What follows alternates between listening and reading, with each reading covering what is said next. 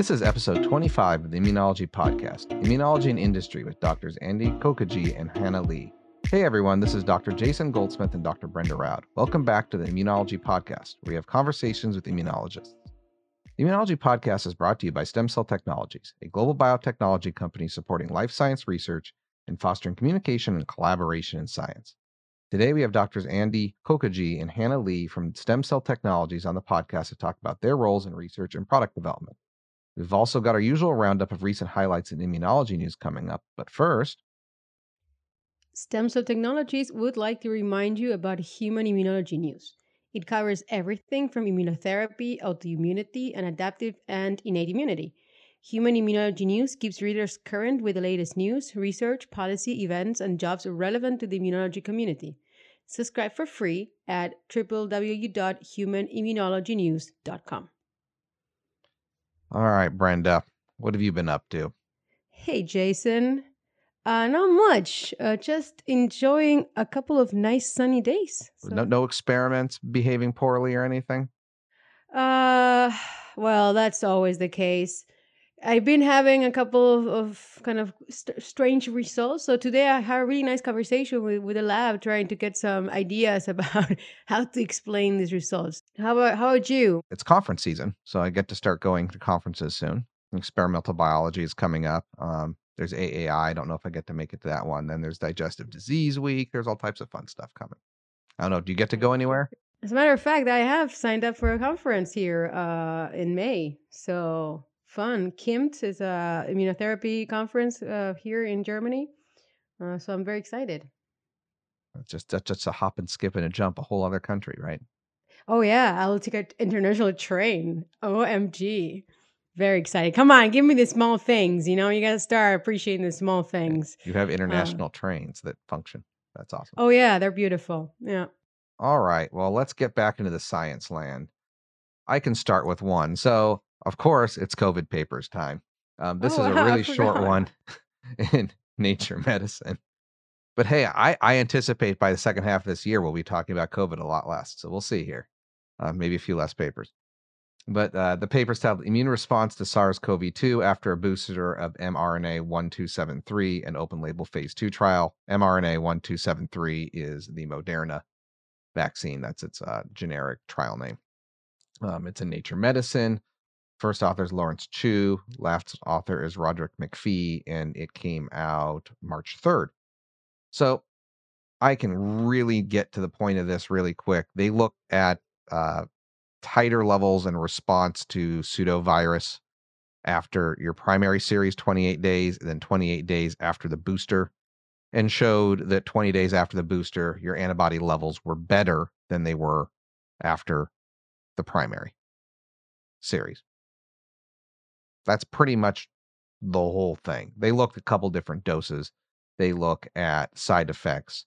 This is a clinical trial, but the big point being this is the trial to validate the boosters long term, right? And the boosters work and they produce protective antibody levels. And they looked at Delta variant in particular. And it was protective against Delta. It's a little early to have all the Omicron data in it, obviously, because of the time lag. But point being is boosters produce an even better response later, which you'd expect, right? Your third time with an antigen, you've been fully immune primed. You're going to have a better response in your second one, and it restores it. So, and protective effects, with boosters now have a lot of mechanism. We thought they would work. We assumed they would work. Boots on the ground data were suggesting that it was going to help. And this really then backs it up and shows that, hey, you get no more side effect. You get more, which is another key part. They don't see any worsening side effects here, but you see a boost past both the pre-booster baseline, so fourfold, and in terms of seroresponse, and you see neutralizing titers rise even above what you saw after the second dose a month later. So basically, yes, the boosters do protect that antibody immunity. They don't get into T cell or function or B cell function at all in this one, which is kind of the second part, and they admit this as a limitation. And I agree, but that stuff always comes later because it's much harder assays to do. And at least we're seeing that booster titers do as you anticipate. So boosters raise your titers rapidly back to higher than right after you had it. which is what they should do. So go Yeah. team. Glad to know the vaccines do what they're expected. Although Delta is such a 2021 thing, but well, I guess it is. We have the information we have. One of the things with the Moderna vaccine was that Moderna had, as you mentioned, more severe side effects than Pfizer was partly due to the larger actual dose of mRNA. And I see in this paper they test different. They test 50 micrograms versus 100 micrograms, and the 100 was the original dose, right? Do they look into differences between one or the other dose? The titers are a little lower at 50 versus 100, but they don't see a significant side effect shift. Oh, so they have the same side effects with 50. Yeah. All right. But the booster, I believe, is at 50. Yeah, that's what I heard. And also the kids dose, right? Is Yeah, 50 the or is kid it dose lower? is all different. Oh, yeah, I'm not even getting into peds dosing. Children are not young adults is the number one thing you learn in your pediatric rotation. They have their own physiology, and you can't just weight-based dose and all that stuff. You can within a kids, but that's a set physiology for weight-based dosing in children. You can't apply the same formula to adults. Okay. But then what is the dose that pediatric patients get? Do you know? No, honestly. I thought it was 50 micrograms that were given the kids, but I might be wrong. But well, thanks for bringing this up. Um, it's always nice to see the data supporting what we all hoped, which is that it makes sense to give boosters and that you can actually quantify their effect. Anyway, and talking about, antibodies responses and stuff like that, I have today the topic of my papers is B cells in unexpected places. B cells as you've never seen them before.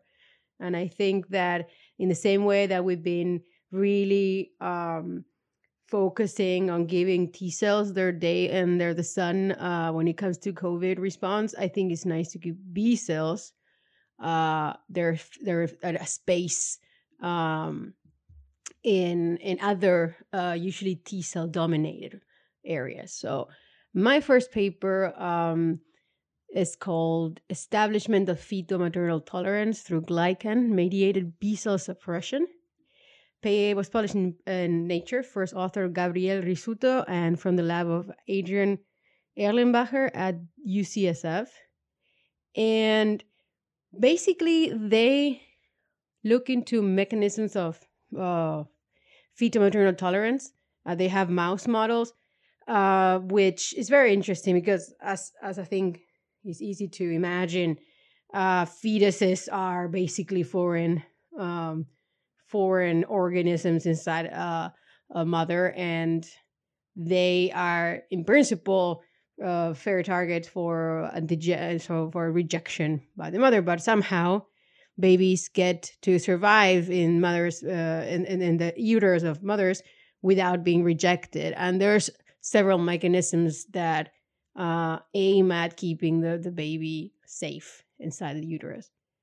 And so these people focus on antigens expressed by trophoblasts, which are the cells from the placenta that are in their interface with the maternal with the maternal immune system.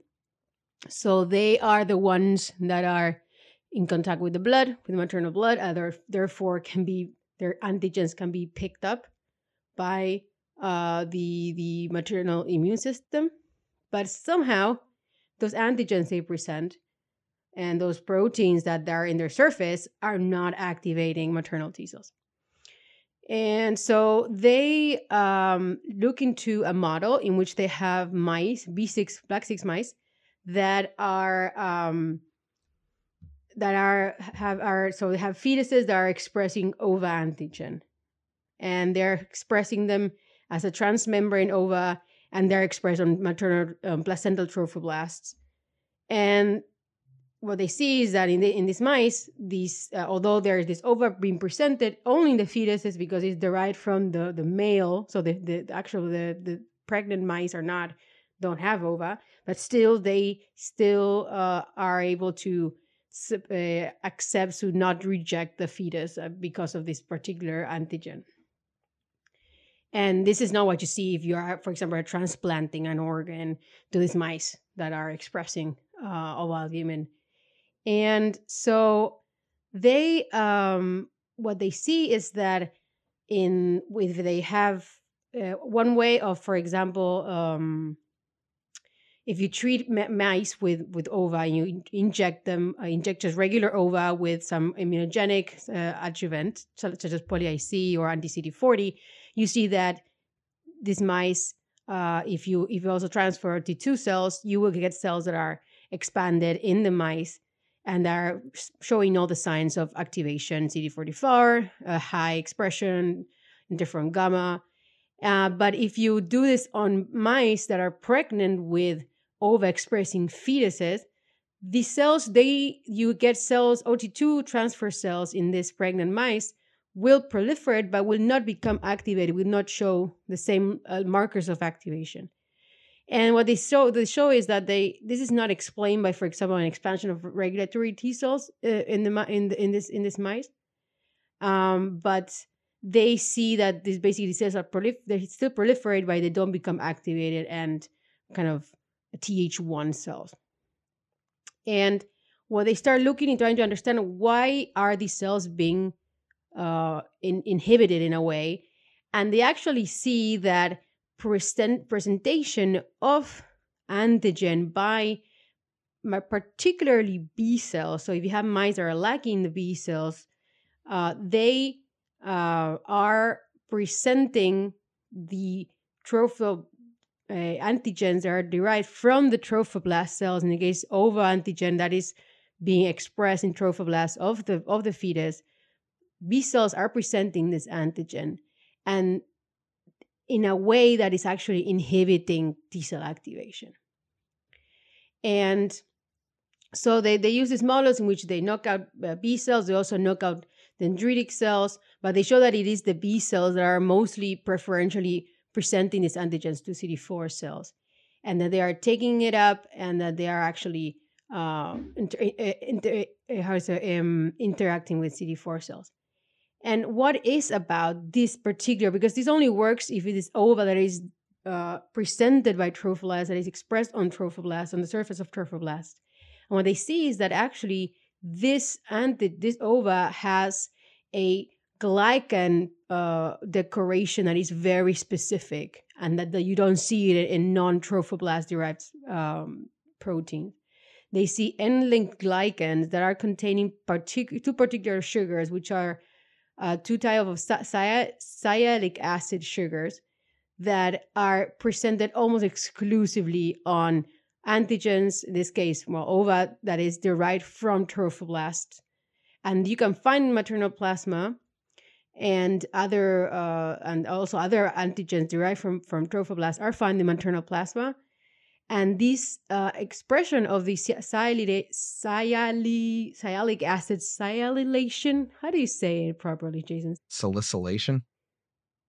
Salicylation? No. Salicylic acid or No, salicylic sialic acid. sialic acid. So that would be, yeah, you have to go which one? Okay. Sialylation. Yeah. Sial, Sial, Sialization. sialization. Oh, yeah, that makes Yeah. sense. Sialization. So It's a word you this read, not say. exactly. I don't think I say it out loud very often. And the thing is that this sialic acids actually engage members of the cyclic family of surface receptors that mediate immunosuppression.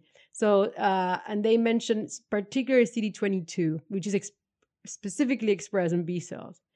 And they come up, so they look into mice that are knockout for this CD22. They're knockout also for Lin, which is a protein kinase downstream from CD22, and they show that it is this connection, this signaling by the sugars through CD22 into Lin, and that generates B cells that preferentially suppress the function of CD4 cells they interact with.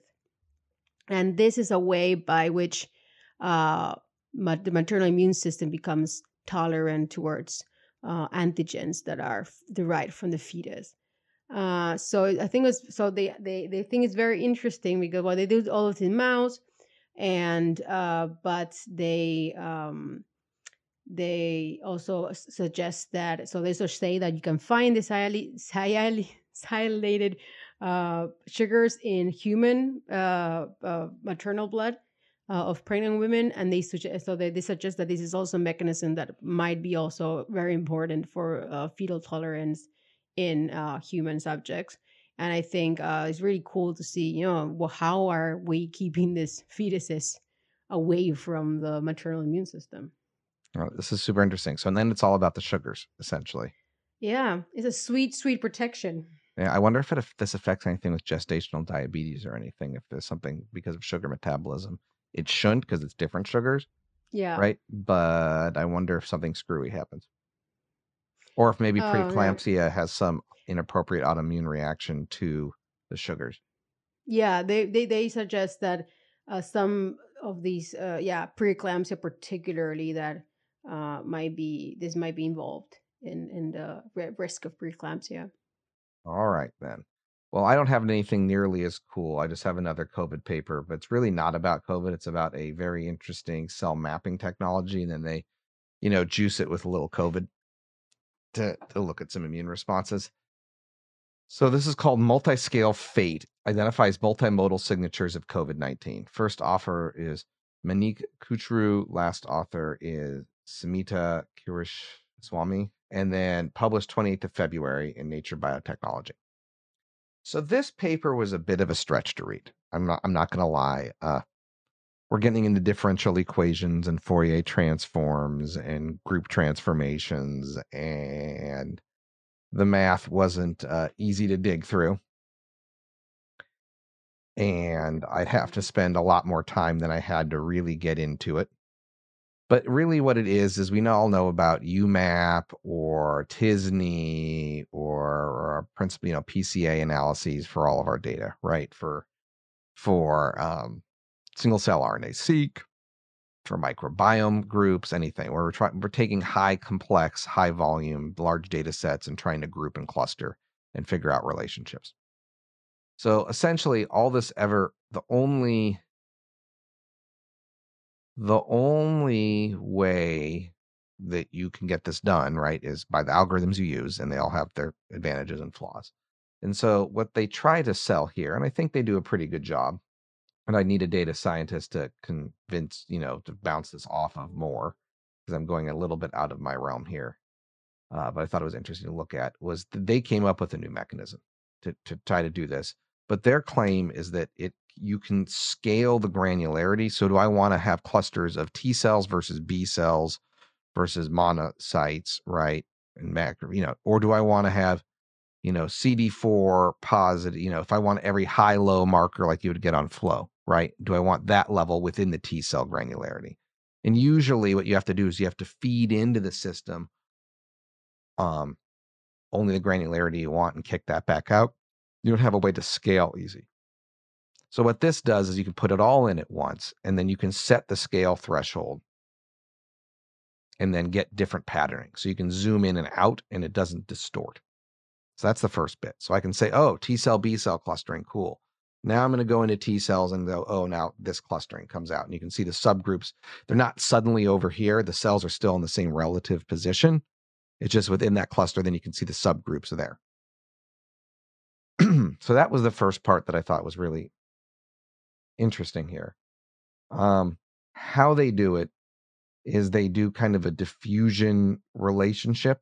So kind of a diffusion random walk mechanism towards each other from, excuse me, what I can gather. And they do that. That is the first step. I'm trying to pull up. They have a nice schematic at the beginning. So I think they did a good job. So they do this diffusion to break it apart. And then they recondense it.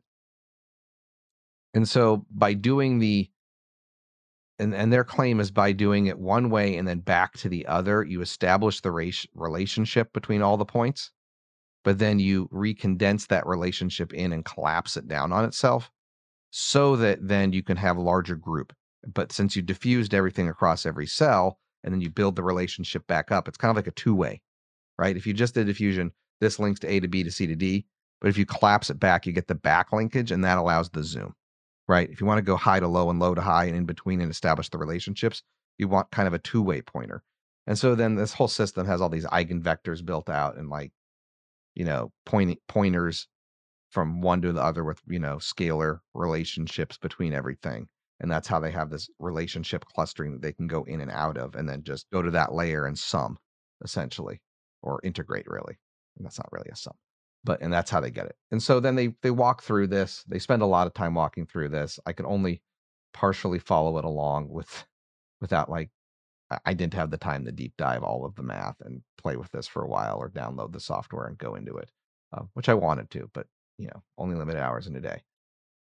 And then they show that there's certain cell populations that were associated with death in COVID patients, and this bared out clinically. And then they looked and saw that certain HLA populations, this CD14 low, CD16 high, HLA low populations of monocytes is enriched mortality.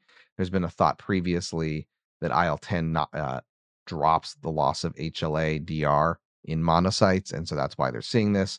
So basically, in the end, what they do is they take this model, shove it through COVID cell data, patients with COVID, and try to draw some conclusions. And so some relationships that may not have been fully known before. There were kind of things that people had reported on, but this picks up de novo blind. And so that's how they link it to COVID to really, hey, apply the tech to something and show that it's useful, which I get.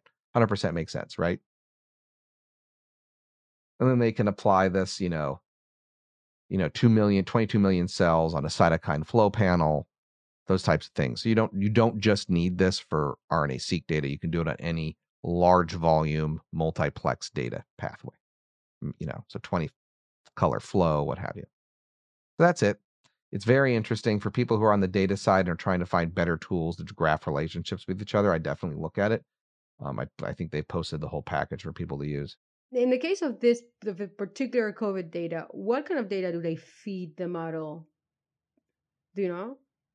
In this case, they fed it. They can feed it anything, right? So you Mm-hmm. feed RNA-seq data, single cell RNA-seq. You can feed it the flow data, and then it'll build out.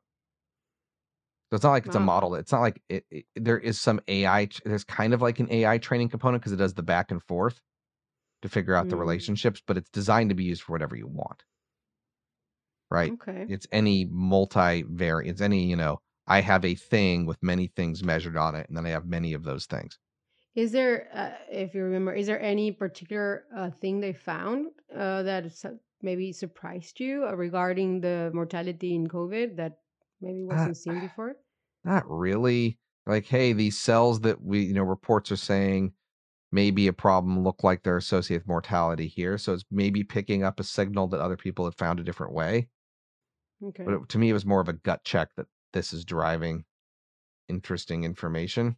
But I wasn't convinced that, oh wow, it found this brand new relation. They didn't go, oh, it found this brand new relationship. Let me spend 2 years ferreting out that science part and get it out. They put it in Nature Biotechnology, say, hey, here's a new mechanism, and yeah, it finds things. Well, thanks for sharing. One more and we're done. So as I said, B cell focus today. And my second paper is called Tertiary Lymphoid Structures Generate and Propagate Anti-Tumor Antibody Producing Plasma Cells in Renal Cell Cancer. And this was published in Immunology, first author Maxime Melan from the lab of Wolf Hermann Friedman at the Sorbonne University in Paris. So they in this paper they look at a very interesting structure often found within tumors, which are tertiary infrastructures. Tertiary infrastructures are basically sites in which you see a structure resembling a lymphoid, lymphoid organ, and but that are found in places that are not expected or not. They don't have the full structure, but you do, for example, see B cells and T cells uh, in kind of clustering in one physical place. And usually these places are characterized by, yeah, having a T cell zone and where you have where T cells are contacting dendritic cells. You have a follicular B cell zone that is well characterized by having many B cells. And often, and I think lately, there has been a lot of interest around the presence of these structures within inside tumors, and that they have been associated with better prognosis and better response to checkpoint inhibition and such in several types of cancer. So in this paper, they decided to take a deep visual dive into the structure of TLSs, and they focus on then the kind of the story of the B cells in these TLSs. So as I mentioned, TLSs, what is the important thing to remember? As I say, they will have follicular helper cells. They will have things that are so they're gonna have germinal centers, and they're gonna have B cells that are have a lot of the high of the hallmarks of plasma cells or matured memory B cells. And but it is not clear really what is the kind of, if all of those cells that are within those B cells that are inside the tumor, are they really maturing in there? Are they coming from official lymphoid tissues and just kind of finding a place in this TLSs? It's not very clear. And so they try to look into that by also importantly looking at the structure using spatial transcriptomics. They rely on this platform from 10x Genomics, which is the Visum spatial transcriptomic technology, in which, very interestingly, they can measure the full transcriptome of they use spatially barcoded oligonucleotides, and they have them like on spots on this kind of chips, and they can do the quantification, and they can pick up all the RNA from spots of 55 micrometer in diameter, and up to 5,000 spots for one of these kind of chips. And that's kind of cool, I have to say, because it's like single cell sequencing. They are doing a lot with very little material, so it's pretty cool. And then what you get is like an image made of like pixels, so to say, in which you can look into the expression of different transcripts, and then you can characterize what was the cell type that was located into that particular spot. So what they do, they have cells. They have many primary tumors from patients with clear cell renal cell carcinoma. Some of these patients are also they have information about their treatment with checkpoint inhibition. I'll just come back to that later. But they take, and this is really cool, they take literally sections from that were conserved from this patient, either frozen material, FFPE, so fixed material, and they are able of running this platform on these slides of material that was conserved long time ago. And they look into so they characterize the slides. They find areas that are corresponding to TLSs, which they find signatures that have B cells and T cell signatures, but now they find that not all of the tumors they look at have TLS regions, and some tumors have, and some have not. So there's a nice kind of comparison within their cohort, and they first try to determine a TLS transcriptomic signature. So they have, on the one hand, they identify the TLSs through more kind of quote unquote traditional markers, basically CD20, CD3, and then they see you can see in the slides where the B cells are all kind of clustering together. And then on top of that, so they look into those areas and they find a bunch of genes that are kind of generate a signature that associate with TLS is found by immunohistochemistry. And what, of course, the most important signature they see is associated to B cells. Most of the genes that make the signature are IgG genes and things related to B cells. And so they focus on the B cells in the TLS and the tumor, and they find that most of the switch, so they have found a lot of B cells. Some of them are switched, some of them are expressing IgGs, some of them are expressing IgMs, and so that means they're not yet completely mature B cells. And they see that within the TLSs, they see signatures of hypermutation and clonal selection happening inside of the structures. They find co-localizing different maturation subtypes of B cells or signatures associated with maturation subtypes of B cells. They find plasma cells, which are the ones that are really expressing and secreting antibodies. And they see that within the TLS and those samples that have TLSs, they see a very highly kind of clonally expanded B cell population. And what is really cool, and with some caveats, but they also even are able to do sequencing of the B cell receptors in these B cells. With some caveats, as I say, they need to have a couple of controls because this is not the best material to do this. But they do, that's how they look into the clonality, and they actually identified somatic hypermutation, and they can kind of characterize the level of maturity of the B cells in these different areas that they look at. And I think what is not strange is that in those samples that don't have TLSs, they see a lot less clonotypes, and they see a lot less clonality of these B cell repertoire. So they conclude that B cells are going into the TLSs, they are maturating, they're hypermutating, and then they're generating mature B cells and plasma cells that are. And then what's very interesting, these plasma cells then tend to exit this TLS, these germinal centers. They change their chemokine receptor patterns, and they start, for example, responding to one chemokine in particular they focus on is CXCL12. With CXCL12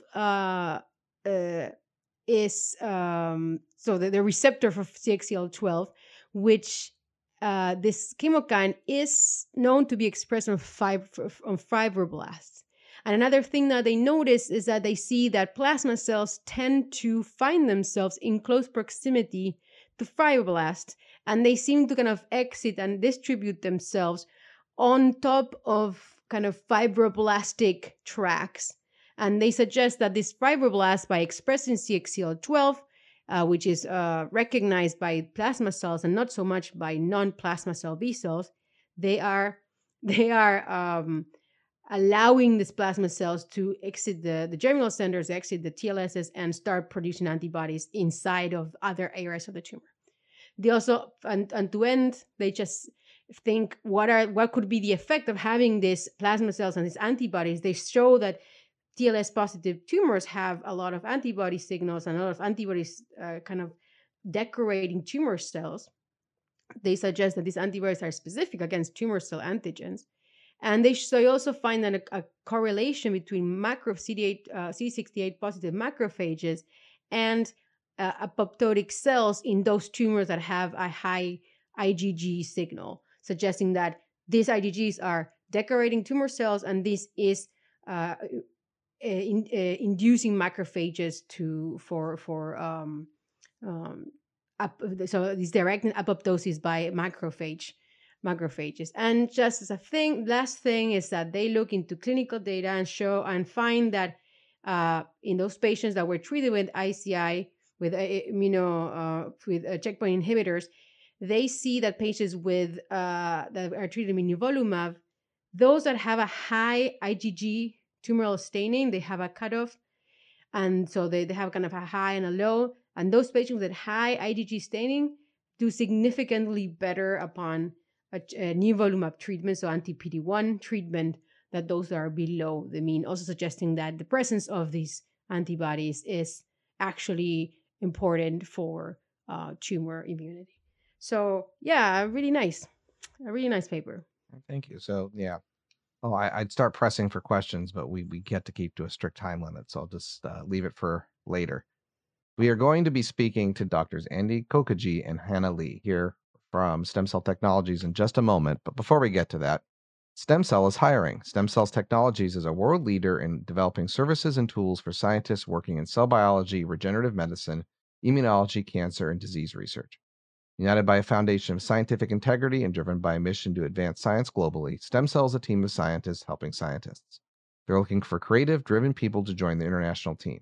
Explore the 100 current offerings in areas such as R&D, sales, business operations, quality, and marketing, all at jobs.stemcell.com. Today, joining us are doctors Andy Kokaji and doctors Hannah Lee. They are Senior Director of Immunology and Senior Director of Product Management at Stem Cell Technologies. And they're going to talk to us about their experience, their work, and thank you so much for joining us today. Thank you. Happy to be here. I just want to start saying, Andy, I know that you have been heavily involved with the development of a kit that I've used a lot throughout my research, the ECSEP T-cell isolation kits. And I just want to say thank you for your service. And I think other researchers amongst our listeners are going to say the same. And I would like to maybe start the conversation by asking you a little bit about your background and how did you become Senior Director of Immunology at Stem Cell? Background, I have a PhD in immunology. I really did my early work in the area of sort of T-cell biology, and that was primarily the work that I did during my PhD. And then I joined Stem Cell in 2008, fresh out of my PhD. I was a bright-eyed, eager scientist, really wanting to make my mark in the world of science, and joined Stem Cell. I really sort of joined Stem Cell as a great Canadian representation of biotech. And that's one of the big drivers of why I joined Stem Cell and really wanted to move out from Edmonton and come out to Vancouver. And Vancouver is a fantastic place to live in as well. But and then through my career at Stem Cell, I started as an individual contributor, as a scientist, developing products. And throughout the course of my 13-year tenure at Stem Cell, it sort of morphed into more of a managerial role and sort of oversight role in seeing product development and prioritization and taking on more managerial administrative duties. So, Hannah, kind of same question at you, and maybe for those who don't follow industry as much, maybe an explanation of the difference between what you guys do at a high level. Sure. So in terms of my background, similar to Andy, did a PhD in immunology out at the University of Toronto. And I would say for me, near the tail end of my PhD, realized that even though I was very interested, also did it in T-cell biology and infectious disease, there wasn't this drive and this passion to continue down that really niche route of academia. And so wanted to start exploring different opportunities that could leverage the soft skills that I've gained, but also being really intertwined with science. And so when I graduated, I started, like I said, exploring, worked in a tech transfer office at the U of T, and really liked the idea of taking all the innovation that happens on the bench, but applying it to the greater market or purpose. And so started looking at opportunities in industry and landed at Stem Cell, partially because really wanted to live in Vancouver. It's a beautiful city.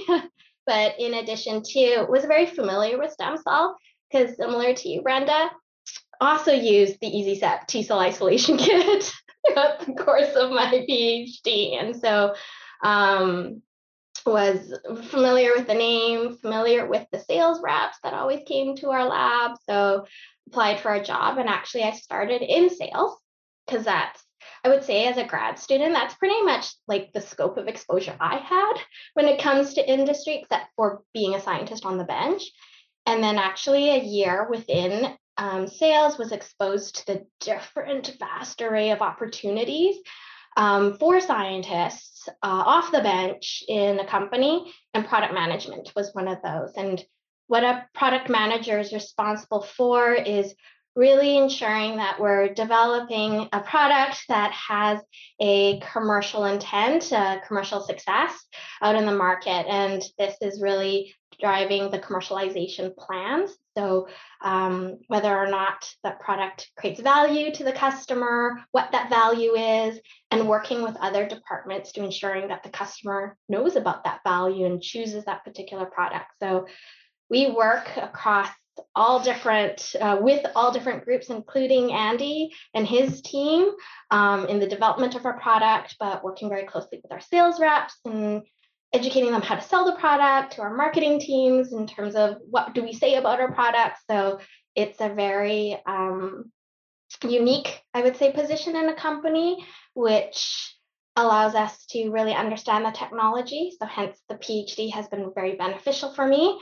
Understanding the science, understanding that customer, because I used to be that customer, to building the business acumen that's really needed in an industry. So that's been the course of my career at Stem Cell from joining product management and then just moving along in regards to managing the products that Andy's team was creating. So product manager for cell separation and immunology products for a large duration of time, and then started to become more in a managerial role. So seeing and overseeing the group of product managers in the company. So I think that gives a good next segue that comes to mind for me, um, which is, could you explain to people who, because we have a lot of postdocs, a lot of grad students who listen to this podcast, what you think the biggest difference between academia and industry is? I know I have my opinions, but it's always good to get other people's thoughts on this as well. Maybe just to keep the order the same so we always know who's talking. Andy, do you want to go first and then Hannah? Yeah, sure. It's a great question, and it's a typically always a great interview question whenever we're interviewing a scientist or a new person that's joining the company, and what their thoughts are on the differences. But I think fundamentally, I always refer back to my early interview time with our retired CSO at this point now, and it was always the concept that in industry, or in academia, essentially, you're pursuing your interests, your personal interest and pursuit in science and what fascinates you as an individual and as a lab. Whereas when you move into industry, you think about it as that you're no longer going to be that single shining star, and that you need to sort of work as a collaborative effort, and more of like a constellation of people that really are driving the business forward, and everybody plays a key part of it, and you will always notice if something's missing. And that's a big thing where it won't be your name in lights, and it's the company's name in lights that you're really trying to drive forward. And for me, I think the biggest part within industry, at least based on my personal experience, is the level of impact that you can make through industry compared to in academia. And I feel like because in academia it is, as Andy said, a little bit of on your own and independent versus working in a team. I think having a powerhouse of a team, having a powerhouse of hundreds working on a common goal and a common purpose, the products you make, the impact that you make seemingly is much greater than say in some cases in academia. So I would say that's primarily based on my own experience, the differences that I see. I would like to ask, so, and I think it's related to what you say about being part of a team and kind of moving forward the goals of your company. Could it, as a way to illustrate this process to our listeners, let's say you want to bring a product, you have an idea, part of your research and development team brings, for example, an idea for a new culture media, or identify a problem, and you put your people to work on it. How does this process go from kind of in conception or identification of a niche of an issue all the way until the product is released for researchers to use? It's a process for sure, and it goes back to that sort of team effort, and everybody plays a role in this process. And right from the ideation phase, it's a very close collaboration with the scientific team, the product management team, our sales team, our product support team that are really listening to the voice of of researchers, which is our customers and scientists globally. And we're trying to solve a problem for them and make their lives easier. And that's one of the drivers of what we do at Stem Cell. And from that process, then it goes back into how are we going to solve the problem? And that's when our development teams and our engineering teams get involved, develop product, demonstrate its utility, and then that's just the beginning. I mean, that's when it goes into our tech transfer group. We need to sort of make sure that we can manufacture it reproducibly, we can test it and release it, and then it goes out, marketing materials gets made, sales teams are trained, our supply and logistics team, just the fact that we can receive an order and ship it the same day out to a customer in a different part of the world, it's a massive team effort to make these things happen. And just the start of making a project or a product or the idea of a product, that's just the the very, very start of it. And it takes an entire organization to make it happen. And I would say, in addition to that, I think what maybe makes Stem Cell unique is, our motto is scientists helping scientists. It really is this ethos that we all apply when it comes to that inception, as Andy said, to bringing it through to the development, to ultimately the manufacturing and the selling and marketing of the product. We really keep in mind that customer, who we're very customer centric, customer focused. Like, will this actually create value for that customer? Will they actually see a difference in their day-to-day work using this particular product? And so it's not based, there's a huge element of innovation, obviously, that needs to be done in order for this to take place, but really it's rooted around the customer. And so throughout every single course and every decision that's made, this is what we want to champion. Does the customer need this? Does the customer see value in this, in order for us to ultimately achieve this commercial success that I had indicated before, which ends up being an advantage to us at Stem Cell. So I think that's you hit something really important there, is that there's a pragmatism to industry that you don't have to have, nor necessarily do you want in academia, right? You have to be able to sell a product to enough scientists to make it sense for you, not to just come up with idea, but then take it all the way through. Just like you have to have a therapy that is efficacious, that's better than current therapies in my case, or that you can make at an affordable price. Given all the difficulties, and now that we're in the third year of a pandemic, what's changed for you guys with that? Besides, I know there's constraints, put aside working from home and trying to get that done. Like on our end, the supply shortages just make the universe weird. Have you guys started to develop, and maybe you can't say this, but if you can, have you started considering how you develop products and work through those things, given the fact that you may not have cryo vials for your easy sep kit 1 year or for 6 months or something? Has that started to actually, when it became not 1 week, not 1 month, not 1 year, but now it's year 2 and 3, has it actually affected product development for you all? It's definitely something that we're aware of, and we always, it's a core process by which, when you're a product development company, risk mitigation is a primary thing that we're constantly aware of, and our procurement teams and our, making sure we have secondary suppliers for all of the core raw materials that we work with. And it's something that is at the forefront of everything we do, right from the initial design phase of products we develop. I think the pandemic has definitely highlighted the importance of this, but that's a core, quality by design aspect that we always try and implement right from the beginning. And but to your point about the pandemic impacting that, absolutely. And I think one of the things that we're very hyper aware of, and to Hannah's point about being very customer focused, we recognize that our customers and scientists and researchers globally are experiencing these challenges. And so we're that same customer in that sense. So we're trying to problem solve and work around them, just in anticipation that our customer that may not be using our product but may experience shortages in access to certain materials, and we try to figure out, okay, how do we solve that before it even gets into their hands. Yes, I agree. This is, yeah, a big part is built into commercialization, which is that sustainability piece, the risk mitigation piece. So already it's built in terms of our processes and the way that we ensure that we have a great commercial product that is sustained in the market no matter what the situation is. And so, yeah, we've had to adapt in ways in regards to being flexible, finding quickly, as Andy had mentioned, even finding alternatives, even adjustments based on the pandemic situation, maybe shortages or just the way that researchers are doing their work, going into shift work or not having full access to all equipment in the lab.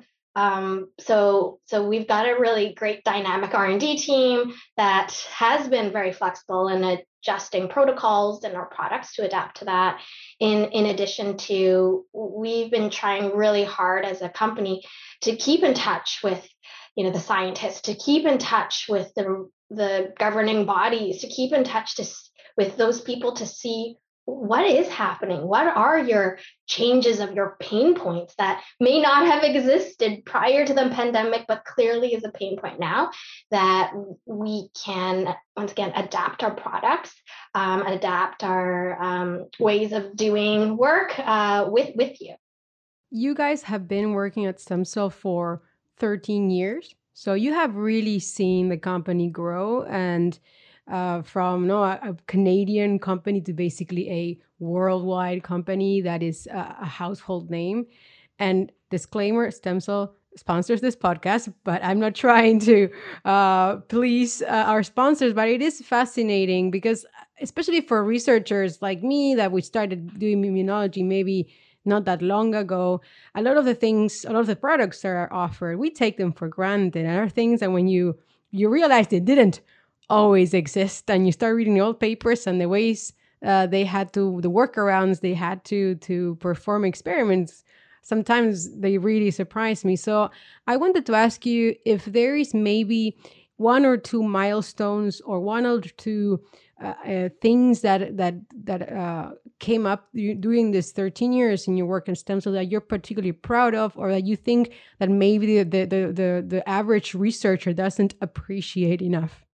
I think it's been a great journey. I think stem cell has grown significantly over the course of the time we've been there. And I remember being in data meetings where pretty much everybody in the company used to be able to be in data meeting, including our sales team, our marketing team, our scientific team, and discussing certain projects and problems and products, to a point that our R&D team is the size of most research institutes. We have hundreds of employees in our R&D team, and when you see a big life sciences research center, that's the size of just our R&D team. So it's been awesome just seeing the growth and the breadth of work that we do. But going back to something that I would probably say I'm really proud of, and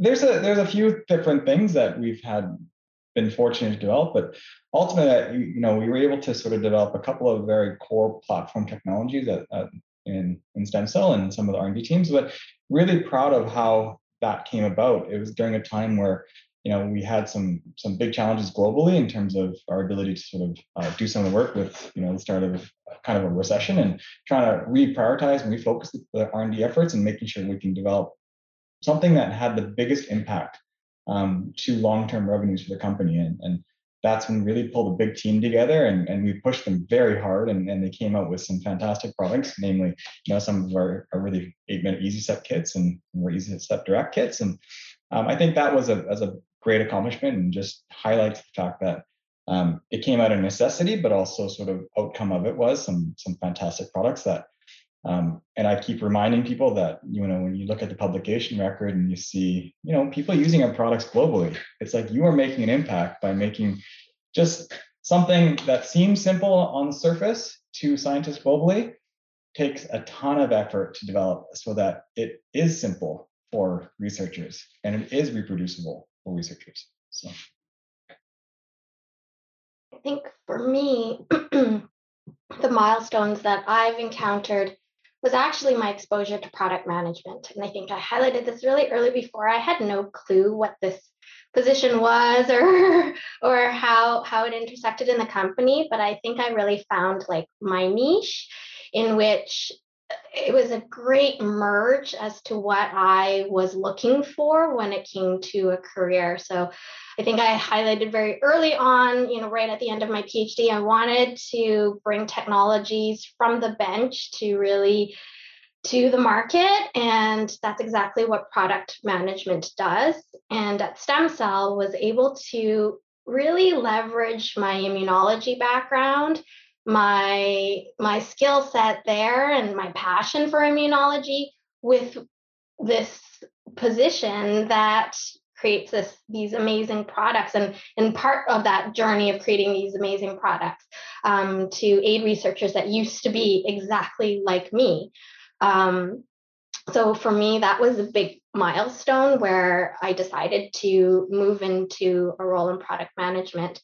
But similar to Andy, as his team had developed these really amazing, innovative products, being part of that journey has also been really, really fun. And in regards to seeing that impact that it makes from the reagents and how we vial, particles and cocktails and in little tubes to creating these instruments that enable researchers to do their work much more efficiently. And so it's and venturing into new markets. I think that's also a big milestone for me, where seeing how the immunology market has shifted and moving towards even more clinical, applications, and how stem cell is evolving our products are in order to meet that market need. And that has been really amazing too, and been really fun to be part of. All right. Well, before we get to the kind of the end of the podcast, fun questions, just to kind of wrap this part up, you guys essentially create magic for scientists, right? You get this kit, you do some things, out comes what you want. Brenda's fist pumping. No one can see this, but it really does feel that way. Now, we all know that whether it's figure 1D on a paper out of 100 panels or a kit, it's much more work than that. Without getting into any technical details, nothing disclosing proprietary here, is there some part of one of your kits that is like in the end for the user so simple and clean and neat, but like for some reason was an astounding amount of work to get to work that people I don't think appreciate? Like one example, you don't have to say the details of how you got to work, but like some step, like, step 5 is the easy step. This step, you would not believe it took, 50 people to get that to happen. Like, is there any one of those that's like an apocryphal story of the hidden amount of work you guys do on a daily basis? I would say from my personal experience, it's our human regulatory T cell isolation kit. That is a product that took so much effort to make it work as well as it does. And that is iteration, 100 and something or other of that product. And so, yeah, that was the bane of my existence for probably many years actually. But super proud of how that came about, and just the nuance and the details of that kit is something that I think is something, is really fun. And looking back, it was a lot of fun. And for me, I think it was being the product manager for RoboSep S. So the new iteration of our very initial automated cell separation instrument. So, bringing the instrument to create new life in it, and allowed me as a product manager to work immensely cross-functionally in the company. So working very closely with Andy and his team on the reagents and ensuring the reagents worked on the instruments, but working very closely with the engineers, software engineers, hardware engineers, in order to create an instrument. And the complexities of an instrument is definitely much different than reagents, and that exposure was was challenging, but also the outcome of it is quite rewarding. Very interesting. Thanks for sharing the backstage of all these things. As I said, we just take for granted.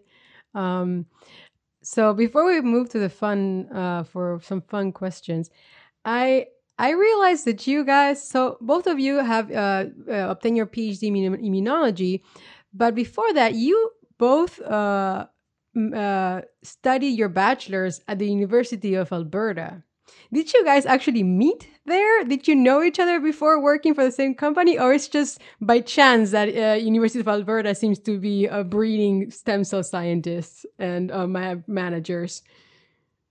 I'm gonna reverse the order here, and I think Hannah and I have a pretty funny story of connection at the U of A. But Yeah, no, Andy and I didn't know each other per se at U of A. I think we were in different years in school, and I think we ended up like we worked in the same lab, or I think at one point I was you were a summer student, or how does it work? Sorry. that was my fourth year undergrad project. Yes, that's right. That's right. Your fourth year undergrad project was my fourth year undergrad project.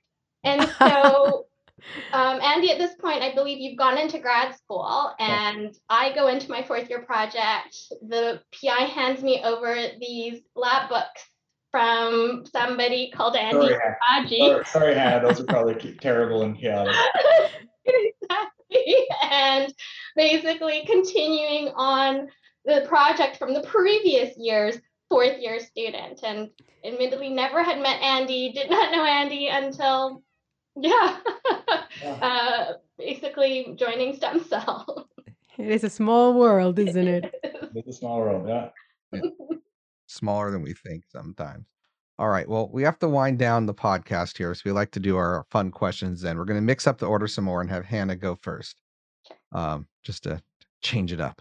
And I'll do the first one, then Brenda will get the second ones. All right. So Hannah, what is the best piece of advice that you've been given ever? Doesn't have to be professional. Any advice could be like, that trick you see on the internet about how to fold your clothes better, whatever. By the way, that's pretty awesome in terms of folding and being able to see all your clothes all nicely stacked in a drawer. Yes. The best piece of advice that anyone's given to me is to be really open to opportunities. You may have a perceived notion of like where you're supposed to go in your career or the choices that you make, but sometimes some things just drop in your lap, and you just have to sometimes just take that risk and just try it. And I would say in terms of where I've come now from that grad student who really thought when I graduated my bachelor's and started grad school, I really thought I was going to be a PI, and this study of immune cells was going to be my life. Just taking on, but be given opportunities and just trying it out and seeing where it goes. I think that's really brought me to where I am now. So yeah, the best piece of advice is be open to taking risks and the opportunities that seemingly come your way. That's, I think, very sound advice. So, what would you say, Jason? Are you taking on the opportunities that life brings your way? Yeah, I kind of jumped ship, Yep. end of 2020. So, be open to the opportunities. And in your case, if there is an answer, if you could answer any single scientific question, regardless of your expertise or the chosen field, what would that question be? If I was to answer a single scientific question, I think it would be, I'm fascinated by technology as a whole, like scientific technology and the way science moves. And science is moving incredibly quick. And I think, just the power of genomics and sequencing, it's incredible what the amount of data and what's happening in the world right now. And fundamentally, when you think back to it, it's PCR. And I remember my first PCR reaction I did in a water bath. Like it was transferring, a floaty from one water bath to the next to do my PCR. Sorry. That's not an urban legend? No, that's people actually did that? People did that, yeah. That was my first PCR experiment I did in undergrad, I think, in one of the labs. And just the speed by which that sort of genomics or information has been happening. But I think something that if I had the opportunity to do, I would want to be able to do something similar with proteins. And if you could do PCR for proteins, and replicate proteins at the same context you do in with genomic information, I think that's what I would want to do. If I could figure that out at the same pace of what you can do with genomics, I think that would be a game-changing idea. So, Is stem cell working on that? no, not only in my head. Well, thank you all very much for coming on and talking to your other stem cell family here today. And thank you for creating magic in our lives, and especially Brenda's, who's apparently codependent on you guys for your kids. Well, I appreciate them very much. And that's, I think, because I don't know a world before these kids. So I don't know. Am I being, what's the word? Am I being a little bit ignorant of the past? Am I what's the word? Young, Brenda. The term Young. the term is young.